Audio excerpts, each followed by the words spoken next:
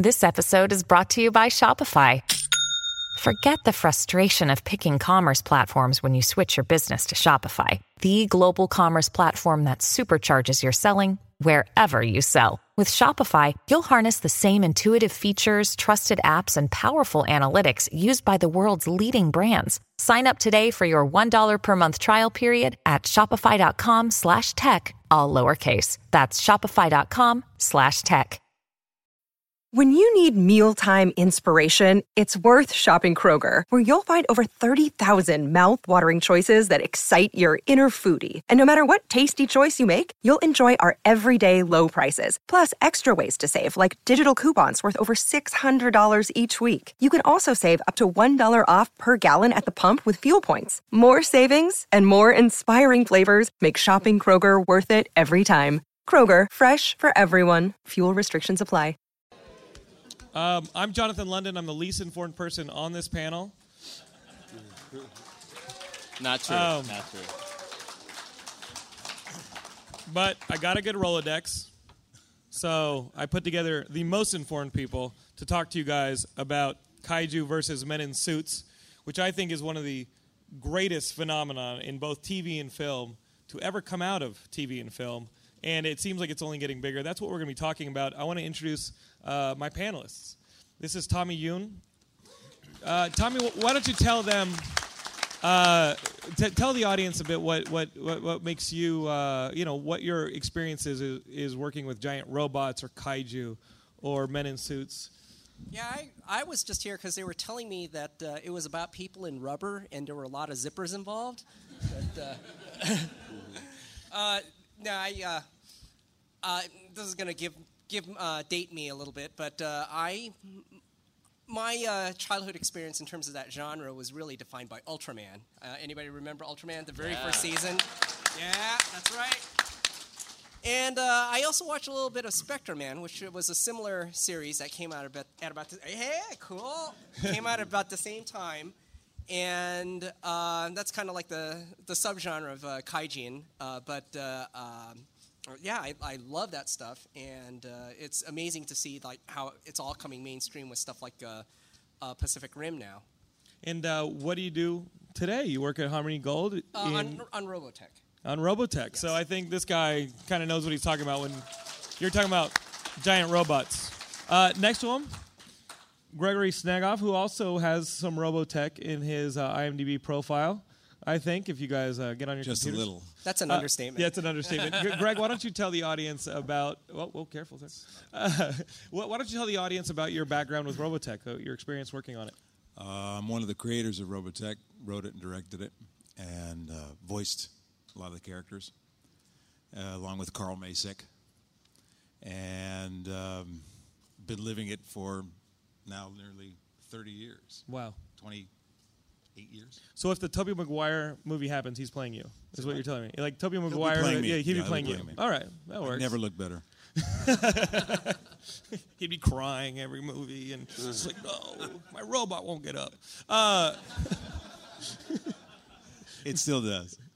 He's right. Timing. Timing is everything.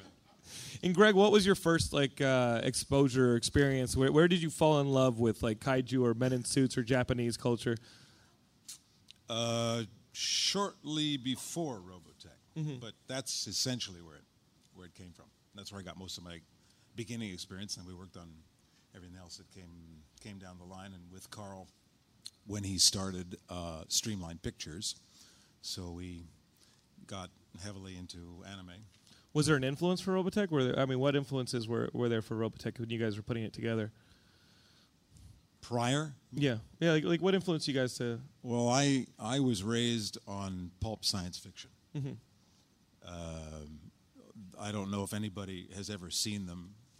Nobody here is old enough to remember them, but pulp science fiction was double face. It was so cheap that they would give you two novels, one facing this way, one facing the other way. I don't know if they even exist anymore. And my father had a gigantic collection of this stuff, and I read every single one of them.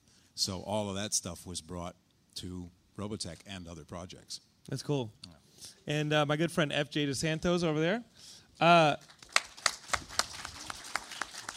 FJ currently has a book out from Archaea. You can get it down on the floor. Cyborg 009.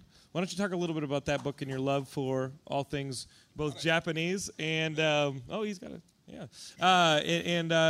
Your kind of experience with it. Where did you fall in love with this culture? Well, I fell in love with it thanks to what they did. So I sort of, just before they started doing Robotech, I think I was the right age for that to just blow my mind open.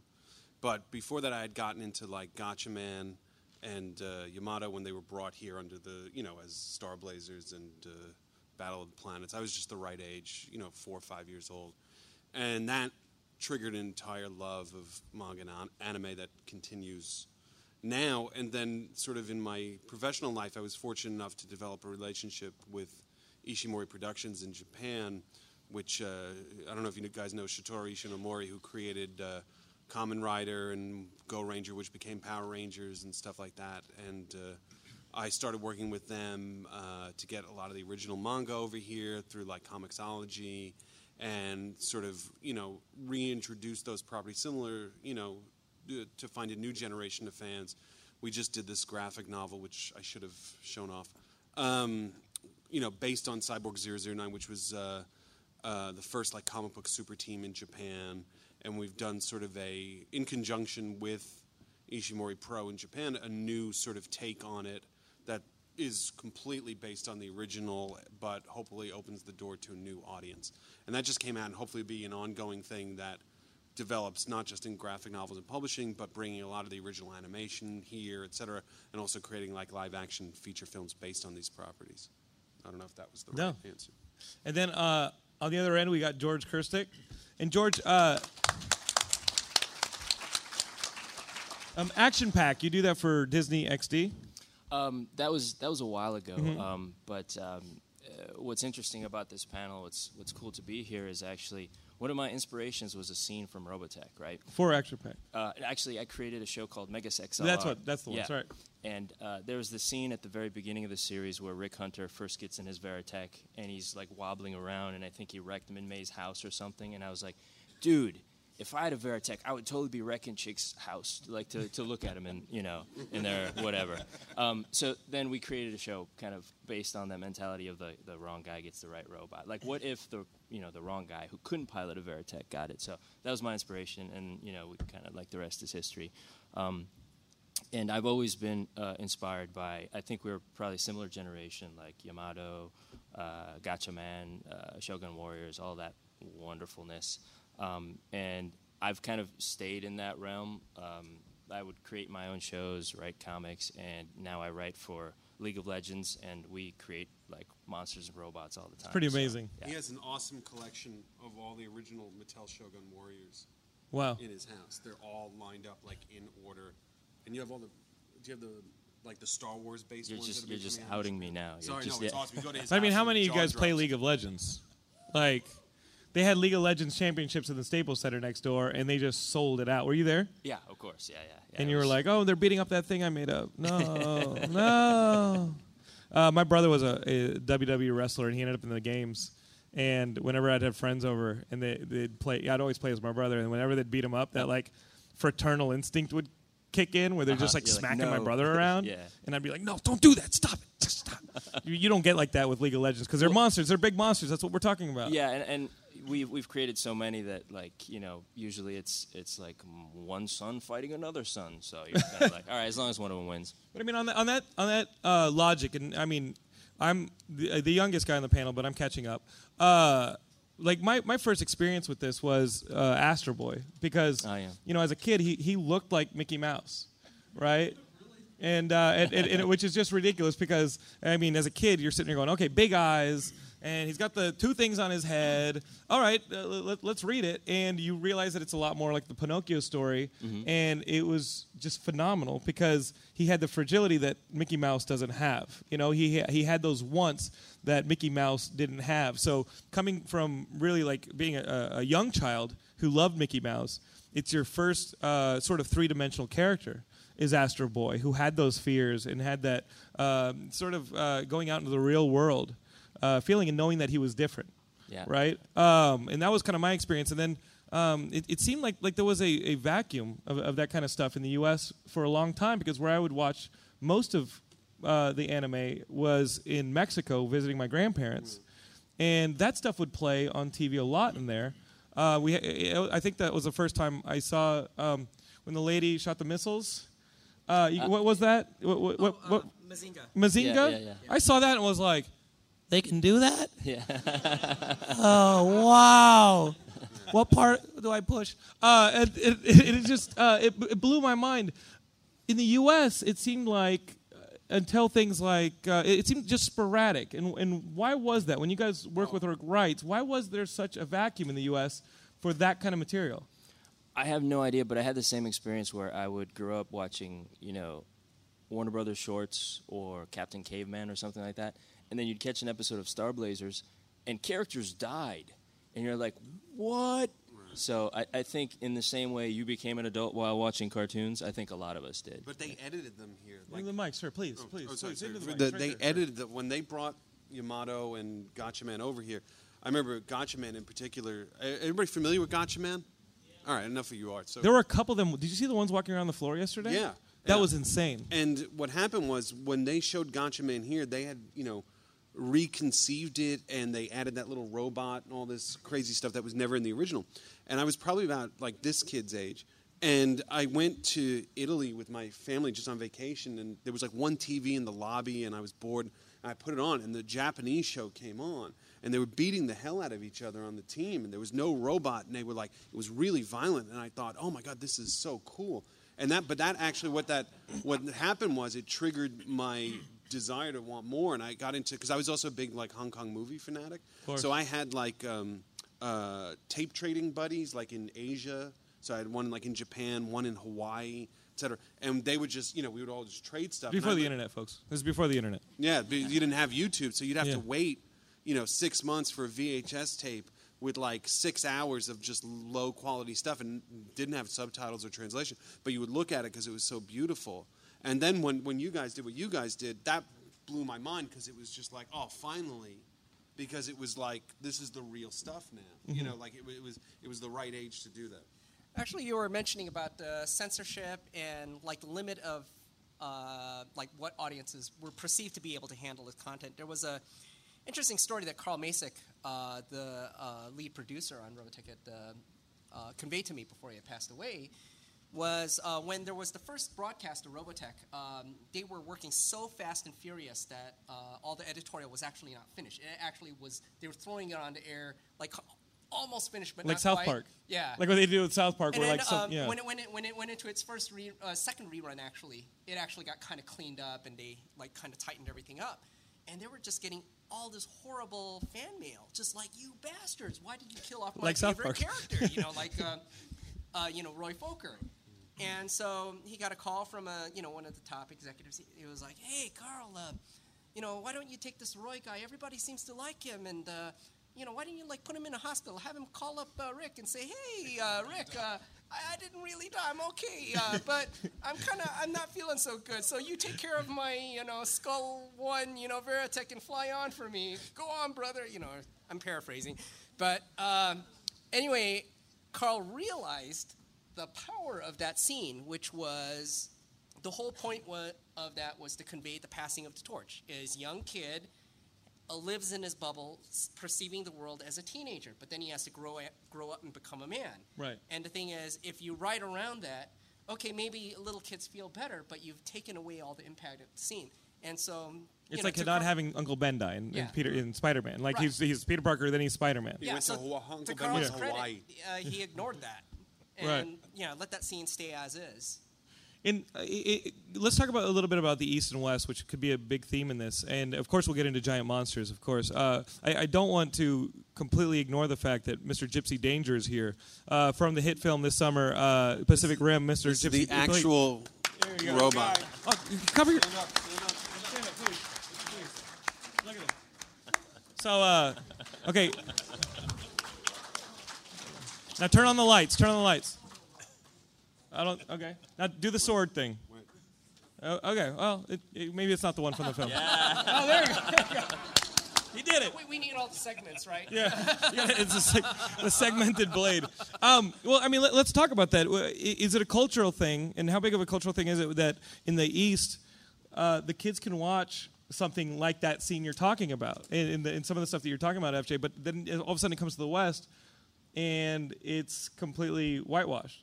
Well, honestly, I think now it's different. I think without these guys doing what they did, without Robotech or things like that, it's funny. You could trace the influence. Into the mic, sir, please. Oh, I'm sorry. You can trace I thought I was a loudmouth to begin with. You can trace all that influence from that sort of era of these things being brought over. That maybe at the time they were censored, but beyond a certain point, they weren't anymore, and then became like a collector's thing, like, getting the Gotcha Man uncut DVDs became a big deal. But I think it had an impact on, he can speak better on animation than I can, but I think it had a big impact on animation, comics, etc., that there's a whole generation that grew up with that didn't want to watch, the Hanna-Barbera stuff. I mean, I love the Hanna-Barbera stuff, but for me, who was, was one of those lucky 4-year-olds to see Star Wars on opening night, and your whole life was changed, that was the perfect follow-up, because you did have stuff like Obi-Wan Kenobi dying and stuff like that. I think that was just a fortunate era where you could push things forward, and it's led to, I mean, you go downstairs, you look at the amount of manga and anime now, here, it's incredible, and it's had an impact on all things, in animation here, etc. I don't think there's much of a difference anymore. In fact, I think there's a very strong appetite for that content from Japan, from Asia, etc. Here now, I just think that exists, and it's had an impact on what content is created here. Is that the influence of the internet in the immediate removal of the VHS type trade? I mean, I remember getting all the Miyazaki films on fan for fan trading and subtitling. I think it's a natural progression. And what about things like Power Rangers, Pokemon, things that blew up, and for the first time, that was the generation that's out there on the floor, that's their Robotech, right? That's their new thing. How much of is that? Oh, I think it's all connected. I mean, Power Rangers in its original guise, which what I was saying before was created by Ishinomori as Go Ranger, which was the multicolored teenage team, and it just sort of, I think they were a little ahead of their time in Japan. So, for example, like Kamen Rider, and if anybody feel free to correct me, I think was one of the first TV shows that was actually created simultaneously with the manga. I just found this out recently. They were explaining this to me, that when Ishinomori created that, he was actually doing it so they could build a TV show out of it. So it was transmedia before transmedia even became anything. I hate to use that word, but it was transmedia before that. So I think there was a lot ahead of its time. And I mean, even by the time Power Rangers popped up here, in the 80s? Was it the late 80s? It had existed as a manga for 10, 15 plus years before that. And, it's all, I mean, to me, that's the live action attempt of what they did with Robotech. How do you get an audience invested in something that's really popular, this sort of media that's popular overseas? I think that was a really smart way to introduce it to the world. And the timing was really good. It's all about timing. It is all about timing. I mean, you have, the Godzilla movie comes out. Not that it was a great movie, but Roland Emmerich's Godzilla comes out, and you think that it's going to be the resurgence. Pacific Rim comes out, and it does okay in the U.S., in Japan, why would that movie not work? Yet in China, it does better than expected. I mean, why did that movie not work in Japan? I have no idea. I was talking to a few people about it in Japan who liked it, but I think maybe, and again, anybody can come up and slap me. I think because it wasn't rooted in the Japanese culture itself. What I like about it was that it was a sort of international view, and that's why it worked for me. Like, you could watch it. I mean, I love that movie to death. That's why I pulled this kid off the line to come to the thing. Yeah. And not that he doesn't just pull kids off the line. Never mind. Yeah. And so I think there might be a rejection of it because they're looking at it like, it's not Japanese lead. It's not ours. But it's something of ours being presented in a different way. Right. I mean, somebody was telling me that when the Dragon Ball Z live action movie came out in Japan, look, I saw somebody cringe. I saw you cringed. Yeah. But no, I mean, look, I wouldn't even see it. But the point is, when it came out in Japan, supposedly all the trailers and the movie actually has a written disclaimer from the creator Whoa. Like I had nothing to do with this. But you should. But in sort of that polite way, saying you should have an open mind if this is someone's interpretation of my work. But basically, it's I can't use the language in front of little kids, but it's a screw you to them. Right. Like don't watch this movie. Why didn't they have that on Avatar: The Last Airbender movie? I mean, but that was, come on. I don't disagree. Yeah. I mean, when these things get reinterpreted, and I said the Roland Emmerich Godzilla, and we should definitely talk about kaiju movies because as a writer-director, I know that Gamera movie's in my future. He's champion of the kids. I love him. I do love Gamera, mainly because like the little song that they sing and everything. But what are the biggest hurdles in translating something that is beloved by a culture in taking it and trying to make it international, trying to, like with Cyborg 009 or with anything that may be new, or Robotech, taking a style or taking a story and trying to introduce it to a brand new culture or part of the world? What are the challenges that you guys have found? I'll go first. So I've done it a few times. I had to do it on a small indie property called Star Wars for the Clone Wars. I don't know if you guys heard about that. But and I've done it a few other times. I think it comes down to two things. I think it comes down to distilling what the core is, the core theme, and not going against it. And also, as you build out and create new material, do no harm, right? An example would be like suddenly Jedi don't have lightsabers. They have jet scooters, right? Right. Woo, And sometimes Hollywood does that, unfortunately, because they don't understand what the core theme is. Like a Jedi has a lightsaber. A Jedi is on the light side. Godzilla is blank. Exactly. Right. And I think maybe that's where the 90s Godzilla went astray. They were like, let's just blow it up and reimagine it. Oops, So I would posit that is the main source of the spinning off into bad places.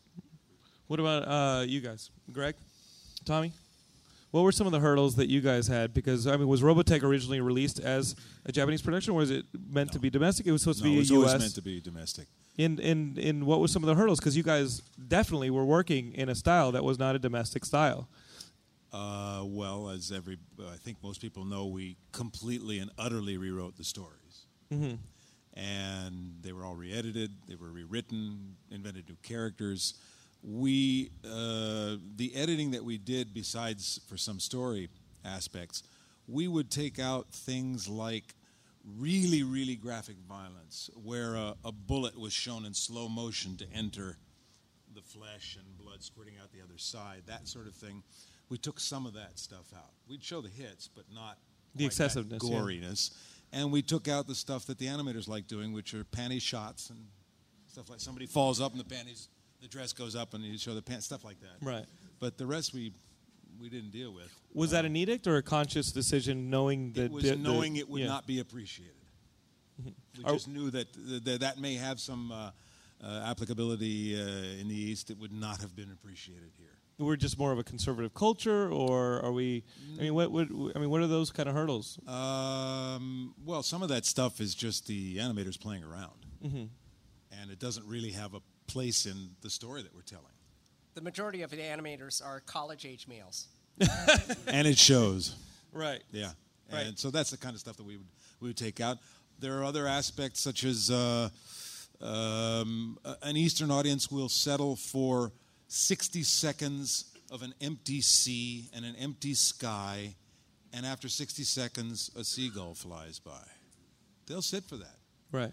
It can have great meaning. We won't. Mm-hmm. We know that we won't, so we're not going to put that in, or we'll cut it down. Where did our cultural, attention deficit? Where was it created? I mean, because obviously, I've seen you just described as something that, to me, wouldn't be amiss in like a Kurosawa movie. In a Kurosawa movie, you would see that. Was Kurosawa kind of like the Hollywood filmmaker in Japan, and so you have a cultural appreciation for those kind of moments? There are levels and levels. Right. Well, let's talk about the levels. You're not going right. to cut them all out just because there's an open sea right. with a seagull.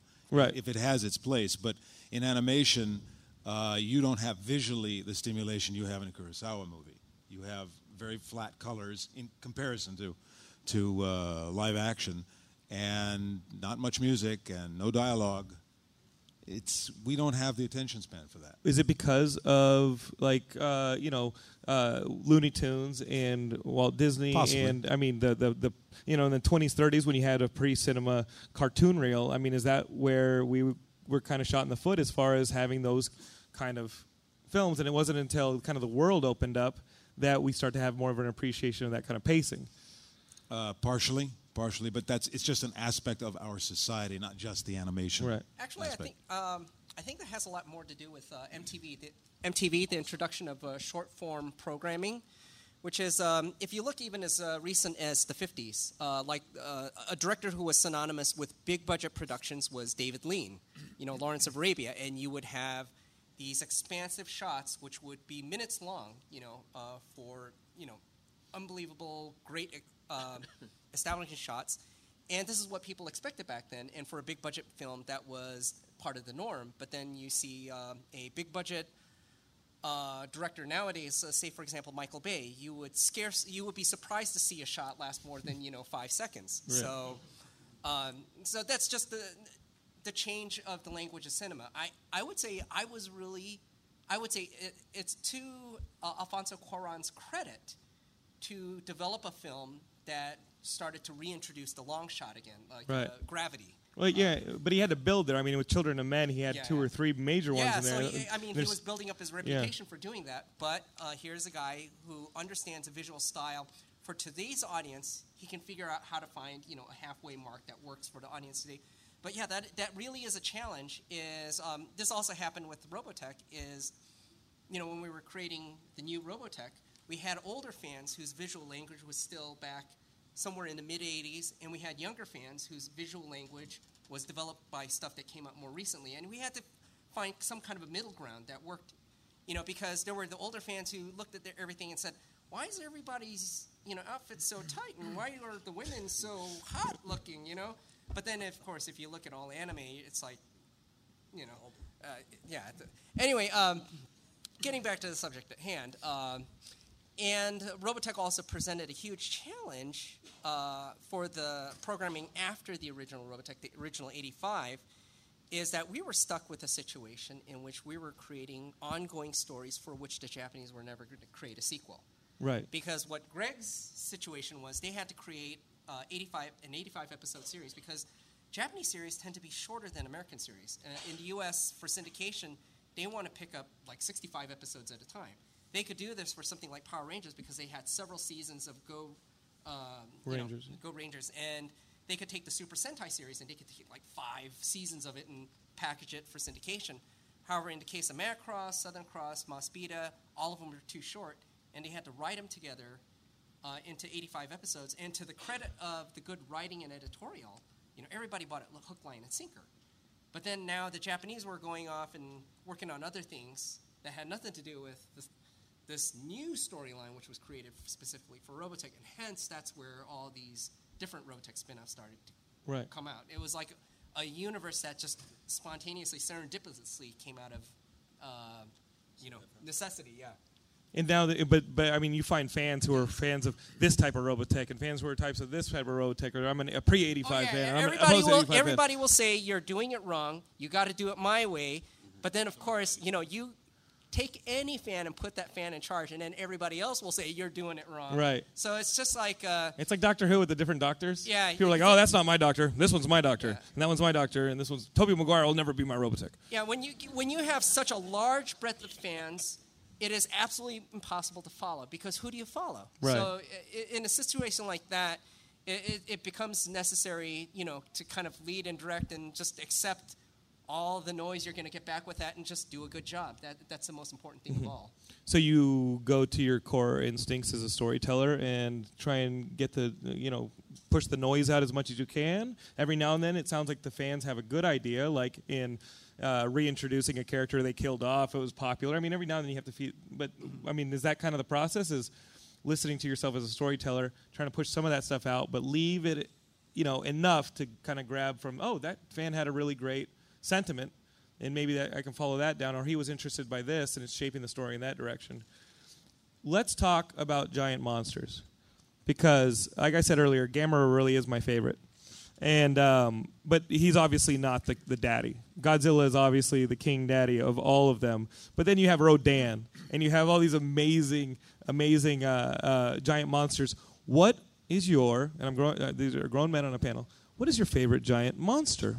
Like, what is your favorite Japanese giant monster?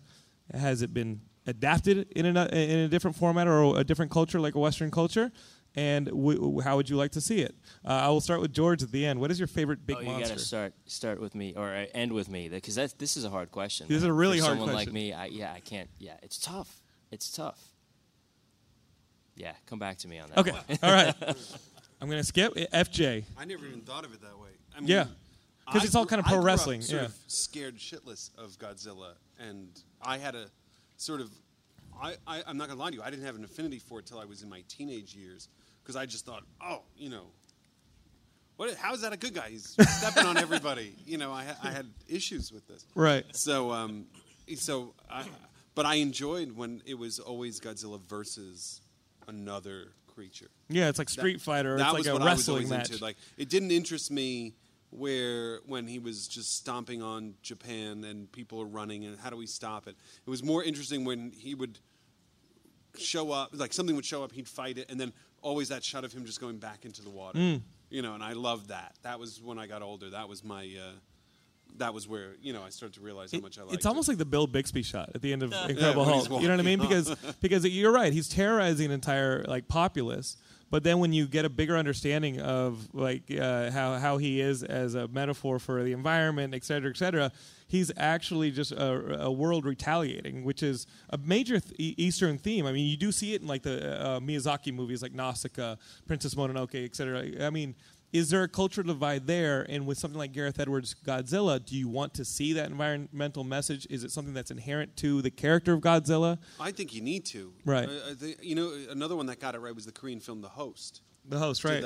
Did that in a sort of clever new way also. I'd be disappointed if they didn't have that sort of environmental message to it. I mean, you don't have to hit somebody over the head with it. It doesn't have to be but the just atom have it bomb. be yeah, just, right. yeah, I mean, look, when you think about it, Godzilla is such a reaction to World War II and the bomb and all these horrible things that this thing came out of it. And I think I reacted to that as a kid, and then, but I think with all the damage we probably do to this planet now, there's probably a really simple, creative way to explain Godzilla. Well, The Host was toxic waste. Do you guys ever see the Korean movie The Host? And the pollution created that thing that lived under the bridge. If you haven't seen The Host, you should definitely go see it. It's really an incredible movie. And I think one of the best movies is definitely a monster movie that's come out in the last 20 years. Yeah, I love that movie. But that was toxic waste. Gareth Edwards. I mean, he's Godzilla. I thought Monsters was great. Mm-hmm. If you guys have seen Gareth Edwards' Monsters, where, what is it, like a particle, an asteroid, a satellite, something crashes in Mexico and creates an entire, zone where these monsters are starting to morph with our ecology and create giant tentacle beasts. That's what I'm hoping Godzilla has something that clever to it. It deserves that. I mean, I'm not somebody who, one of these fans that they were talking about that's so married to it has to be like the old way. I mean, but there has to be a clever way to reintroduce these things. I think everybody on this panel has had to go through that, whether it's him with Star Wars, these guys with Robotech, me with 009. There has to be a conscious sort of game plan to sit there and go, why do people like this? Sort of speaking on what George was saying before. Why do people love this? And then you have to sort of build around that as your foundation. Because if you don't have that, which the Emmerich movie didn't have with Godzilla, it was just, creatures just going to go wreck stuff. Yeah. And there's no soul to it. Do enough people have that? I mean, do you think that with the giant monster, with the kaiju thing, obviously Pacific Rim did well, but in the States, people were talking about it didn't justify, the amount of P&A and the budget. I think they marketed it wrong. Yeah, they that's marketed it wrong. Conversation. How would you have marketed Pacific Rim? I would have marketed more of the fun of it. Everybody see it? Yeah. Yeah, I think the problem Did is... you see it? Did you see the Pacific Rim? No? All right. I think if you had marketed that movie in a way where it was... It just looked... It was such a fun movie. Right. It's not, like some of the acting's a little... but it's so fresh like in sort of its approach and world building, and none of that's in it. None of the fun is in it. I can't remember a trailer where I really saw a human being that much, other than Idris Elba, giving the speech. Right. But I mean, the scene with the little girl is the best part of the movie. Right. Without spoiling it for people who haven't seen it, there's this little Japanese actress in it. She's that's the heart and soul of the movie. You know what I mean? Like to take that massive destruction and put it on such an intimate scale that leads to, relationship between two of the characters. That to me was the whole movie. That was when I loved it, but then I went, oh, this is where you got me. This is where I'm buying the DVD. This is where I'm going to go buy a toy. This is where I'm going to go talk to kids dressed up in the outfit. And but I think if you don't have that emotional core, if you don't present that emotional core, people won't come. Godzilla will be different because Godzilla's a brand. It's a name. Everybody knows Godzilla. You know what I mean? He knows Godzilla. My grandfather knew Godzilla, et cetera. How do you, the challenge they have is how do you make a good movie that doesn't, disrespect the source material but bring something new to it? Mm-hmm. They've tried it in Japan before. I just don't know. I haven't seen them in a long time. Right. There have been iterations of Godzilla, and every now and then, here in LA, you go to the Egyptian, and they'll show you the different decades worth of Godzilla, and I love sitting in them, and it does kind of become either pro wrestling or Frankenstein versus Dracula after a while, where you have your favorite Godzilla movie because he's fighting Gojira, or he's fighting a different monster, and it's like, oh well, how is he going to deal with the fact that it flies? How is he going to deal with the fact that he's got multiple heads? How is he going to deal with the fact that it's a giant moth? But you also still have that aspect to the character that it's a creature. I always liked the little baby Godzilla. You know what I mean? Yeah. When you see a little baby Godzilla, it's like killing a mama bear, and then the cubs come out of the woods, and you're just like, I am the monster. What have I done? You know what I mean? Because Godzilla still had something to come from, and like it always had something to go back to with the sea, and that was kind of always the heart of these monsters. That they weren't monsters; they were monsters created by monsters. And they were as reflective as they were any kind of evocation of national outcry, and I think that's why they've endured. Do we in the U.S. have a national outcry? Yes, I mean you can see that we do. That can be channeled into that level of fantasy, and how would you do it? We still haven't answered. You're still on the hook for the favorite monster. And I mean, Greg, do you have a favorite monster? Tommy, do you have a favorite monster? What's your Greg? Yeah, it is definitely Godzilla. I had the added enjoyment of my father, who was in the industry, special effects and makeup and editing, would explain to me how those things were done. Right. So the force perspective. Even things like something. Whatever it was, how the flame was, how he spit flame or whatever, how they squashed a car without squashing a car, how they squashed a village without actually killing people. Mm-hmm. It didn't take away from it for me. It was something added to look for. So Godzilla, absolutely, hands down. And do you have a personal favorite Godzilla moment? Do you have a moment where you're like, that is Godzilla to me? I mean, is it him just walking along the Tokyo skyline in the original movie? Is it? No, there's no particular moment. No. All right, how about you, Tommy? And George is furiously thinking of his. All right, I'm gonna split it. Oh, you got yours? I'm gonna split it into two. One right. is in the giant robot genre. Is anybody remember Johnny Sacco and the Giant Robot? Yes. Sure. Okay, the most kick-ass robotic monster in that one was, remember Cleopatra? Oh wow. Cleopatra was so badass. It was a prototype successor to Giant Robot that wasn't finished, and it couldn't move. It couldn't lift a finger. But it was so badass, it was kicking Giant Robot's ass by just sitting there. And so that was an awesome adversary. But the most awesome monster, now this is going to be even more obscure, this is for you Ultraman fans, is there was a giant monster called, remember Dada? Yeah. We got one guy. All right, we got one guy in here. Describe Dada to us. Dada looked like the mother of Jigsaw from the Saw series. And this episode scared the living bejesus out of me because what happened was there was a woman who was infected with Dada, and it all happened in shadows because they couldn't show it on TV. Her body burst and Dada came out of this. And this was this was before hardcore. Alien. This was before Alien. And so this person obviously was killed horribly, and then this monster came out of it.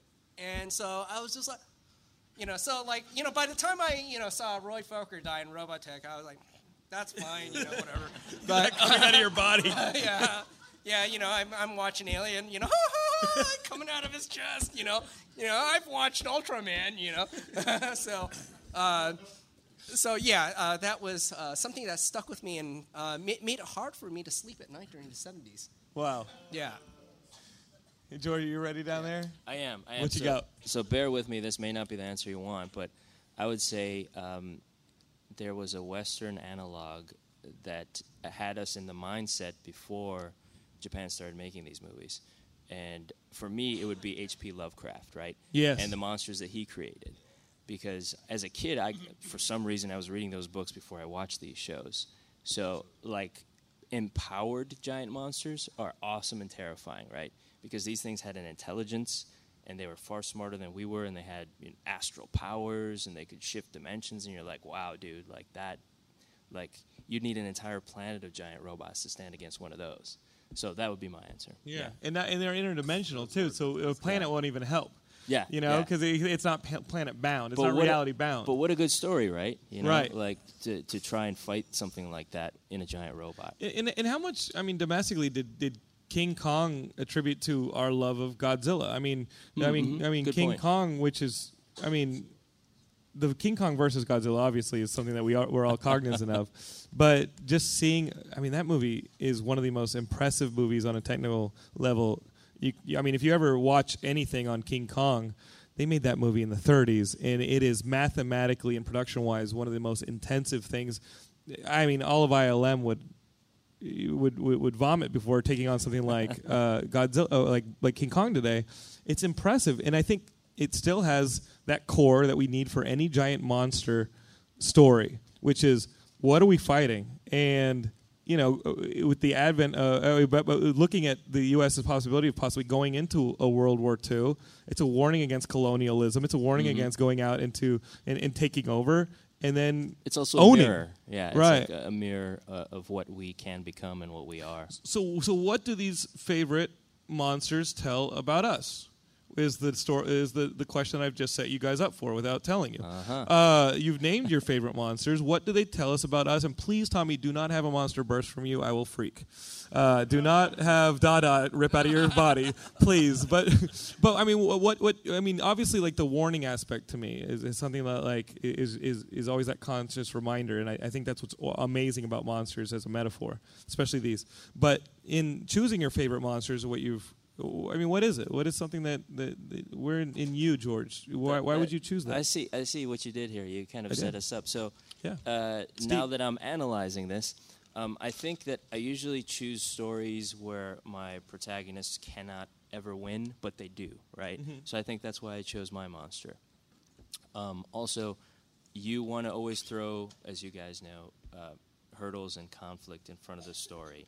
So you a la what they did in Pacific Rim and Robotech, right? In the beginning of Robotech, you're done. It's over. The aliens have the high ground. They're destroying everything. But, oh, wait a minute. Maybe if you use this, you can fight them. So I think that's where the best storytelling springs from. So I guess that's where I go, yeah. FJ? I think for me, it's funny, I wouldn't even thought of this. I think a lot of it came from being a kid of the 80s with always a constant threat of a nuclear war or something like that. But then also I think as it applied to why I would do something like 009 or some of the other stuff is maybe why I liked Godzilla when he was defending the people as opposed to, just wrecking stuff. I think it was because I liked the idea that no matter how bad it got, there was a hopefulness to it. And there was even if you had these powers or you had these abilities, et cetera, you would use it for the right thing. Mm. And I think for me, it stuck into my head. I just thought of this literally while I was listening to him talk, was why do I like this stuff? I think I like it because no matter how bad it gets, there's always a way. Mm. And I think that's what it all speaks to me. And when you have giant monsters with men in suits, it's almost like the unification against the one, right? And it's a very modern idea. It's a very 20th century idea. where I know we're in the 21st now, but it kind of came out of the 20th century, that we should unite. Right. And we should unite against a common enemy. I think that's why I like Pacific Rim so much. Not to keep referencing it, but it's so current, is I liked the international appeal. It reminded me of 009, where they're all international characters. But Pacific Rim, I liked the idea of that it was humanity versus the threat, as opposed to the Americans. That's a lot of my problems with like the Transformers movies and stuff. It's like the Americans are going to save us. I like the worldview of probably for the same reasons why the Japanese probably didn't like Pacific Rim. I liked it, which was here's a worldview of it. We have a Chinese crew, we have a Russian crew, we have this guy, and that this is the one. He's like, I wanted Stan Lee's autograph, and you dragged me in this room to sit behind the panel. But the idea of that unification, and that's why I think I liked Yamato when I first saw it, when it was here as Star Blazers, which was everybody was forced underground, and the bombing the earth, and it wasn't inherently, and maybe I missed it because I saw it. I was introduced to it through the U.S. context, but it always seemed like it was a threat against the world, as opposed to just it was a Japanese battleship or a warship that they turned into a spaceship, but. I liked it because it was never. It had the nobility of things I like about the Japanese culture, that nobility and that sacrifice and that heroism, but it was done in a way where anybody could enjoy it. It didn't feel inclusive to the Japanese culture. Greg, what are you running from? I mean, what is it? What does your favorite monster say about you? I mean, somebody should make that a meme or something, or like one of those charts you see online. Pick a favorite monster and what it says about you. I was going to say, talk about the reflective aspect of the monsters, what they reflect about us. But thinking about it, I enjoy them because we always come down to the wire in those films, and it's the human ingenuity that is at the end made the star. It's not so much what we come up with, but the fact that we can come up with against absolutely impossible odds. That has always appealed to me. Just to let you guys know, Greg was canceling the apocalypse before canceling the apocalypse was cool. All right? I mean, that's really what we're talking about here. Canceling the apocalypse. Tommy, how about yourself? Actually, you brought up something very interesting, which is the threat of the sentient monster. And this reminds me of Alien, the very first one. Is it's actually a red herring that the alien is the monster, because the alien is just simply a force of nature. It's doing what it is ecologically directed to do. That's just its life. The real monster is the company behind Mother, because if you really think about it, ourselves, humans, the companies that we create, we are the monsters. Because the alien's just going to do what it's going to do because it needs to eat, live, and make babies. Whereas these people, they're making conscious decisions to be, absolute a-holes. We're going to be a-holes because we can. So I would treat those as, a reflection of our society. Like profit motive over lives, treating humans as expendable. That is the true monstrosity. And it's funny that Alien came out after Network. You know what I mean? Like a movie that has a similar theme, but Network handles it that way, and Dan O'Bannon and Alien handle it that way, and they're really similar themes. I mean, it is human drama. I now want to open it up to you guys as questions, because obviously you guys are all here and passionate about aliens and monsters and kaiju and giant robots. If you guys have any questions for the specialists on the panel, we can start with you, sir. Me? Question for FJ. What was your favorite Jaeger in Pacific Rim? I was just watching it again with my wife, and I was all pissed off that the Chinese one got wiped out right away. Yeah, I was really into that one. It had a cool interior, and so I didn't know they made toys. I just saw toys here, so I was thinking of grabbing one of those. They have a toy that it's over $20, but it's pretty big in scale and it lights up. You can buy it for There's me. a $200 toy. $400 down, and you can have a new friend. There you go. And get yourself that Jaeger. I'll just find that kid. I mean, I love the beginning of that movie because it was like drag him watching around. Evangelion, just the whole thing come together, and then you have like the Street Fighter kind of intro to all the different teams, and it felt like a best of, you know what I mean? Mm-hmm. The same way that Quentin Tarantino is like a best of like different kind of genre films. Pacific Rim really felt like I mean, you're giggling the entire movie because it's shout outs to everything that you loved, you know? It was a fantastic mixtape to our just love of these kind of genres. Another question for our friends here. I'll start with you, sir. No. Never. For everybody, but what's your experience in dealing with Japanese rights holders in bringing this stuff over? I have my own experiences, but I want to hear from you. Yeah. What are your experiences with Japanese rights holders and bringing the content possibly to the U.S.? When we did this, when Carl brought when he created Robotech and then continued with Streamline Pictures, which was his company, not Harmony Gold, his breakthrough approach was to approach he was also, besides other things, an expert in cinema and an expert in Japanese cinema, not just animation. He knew that there were all sorts of these series, feature films, that were excellent and had never been seen outside of Japan. So he calls up the rights holders and said, look, I will pay for the dubbing. I will pay for the distribution. I will pay for everything. I will make back my money, and I'll give you 50% of the profits. Who wouldn't? And that's how we were able to get so many of those good films and series. They jumped on it. Now, things are different, but that's how we created that wave. So we didn't have a bad experience in that respect. Now they're hard to buy. And FJ, you have a continuous experience bringing some of that material out to the U.S., and you're working on it now. She's yelling at you, by the way. Oh, got it. How much time do I have left? 30 more seconds. 30 more seconds.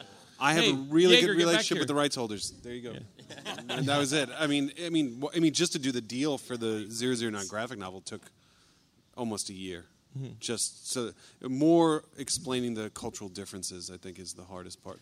If we accept something like a Godzilla movie, if we make it big, if like Pacific Rim happens to produce a popular sequel that improves on the box office of the first, do you think that there will be loosening of strings in that kind of adaptation and bringing material from the East to the West? No, I'll tell you why. That's Why? my gut, because Pacific Rim was born here. Right. I think I think Dragon Ball Z, to go back to that really quick, set a lot of that back a lot of years in terms of live action filmmaking. And I think that's why you see a focus on a lot of the classics now, like Yamato Gatchaman, being turned into low to mid-budget domestic movies in Japan. There you have it. Guys, I want to thank everybody on the panel. It's amazing. It's been quite the education. Thank you, guys. And we'll see you guys at the rest of the convention.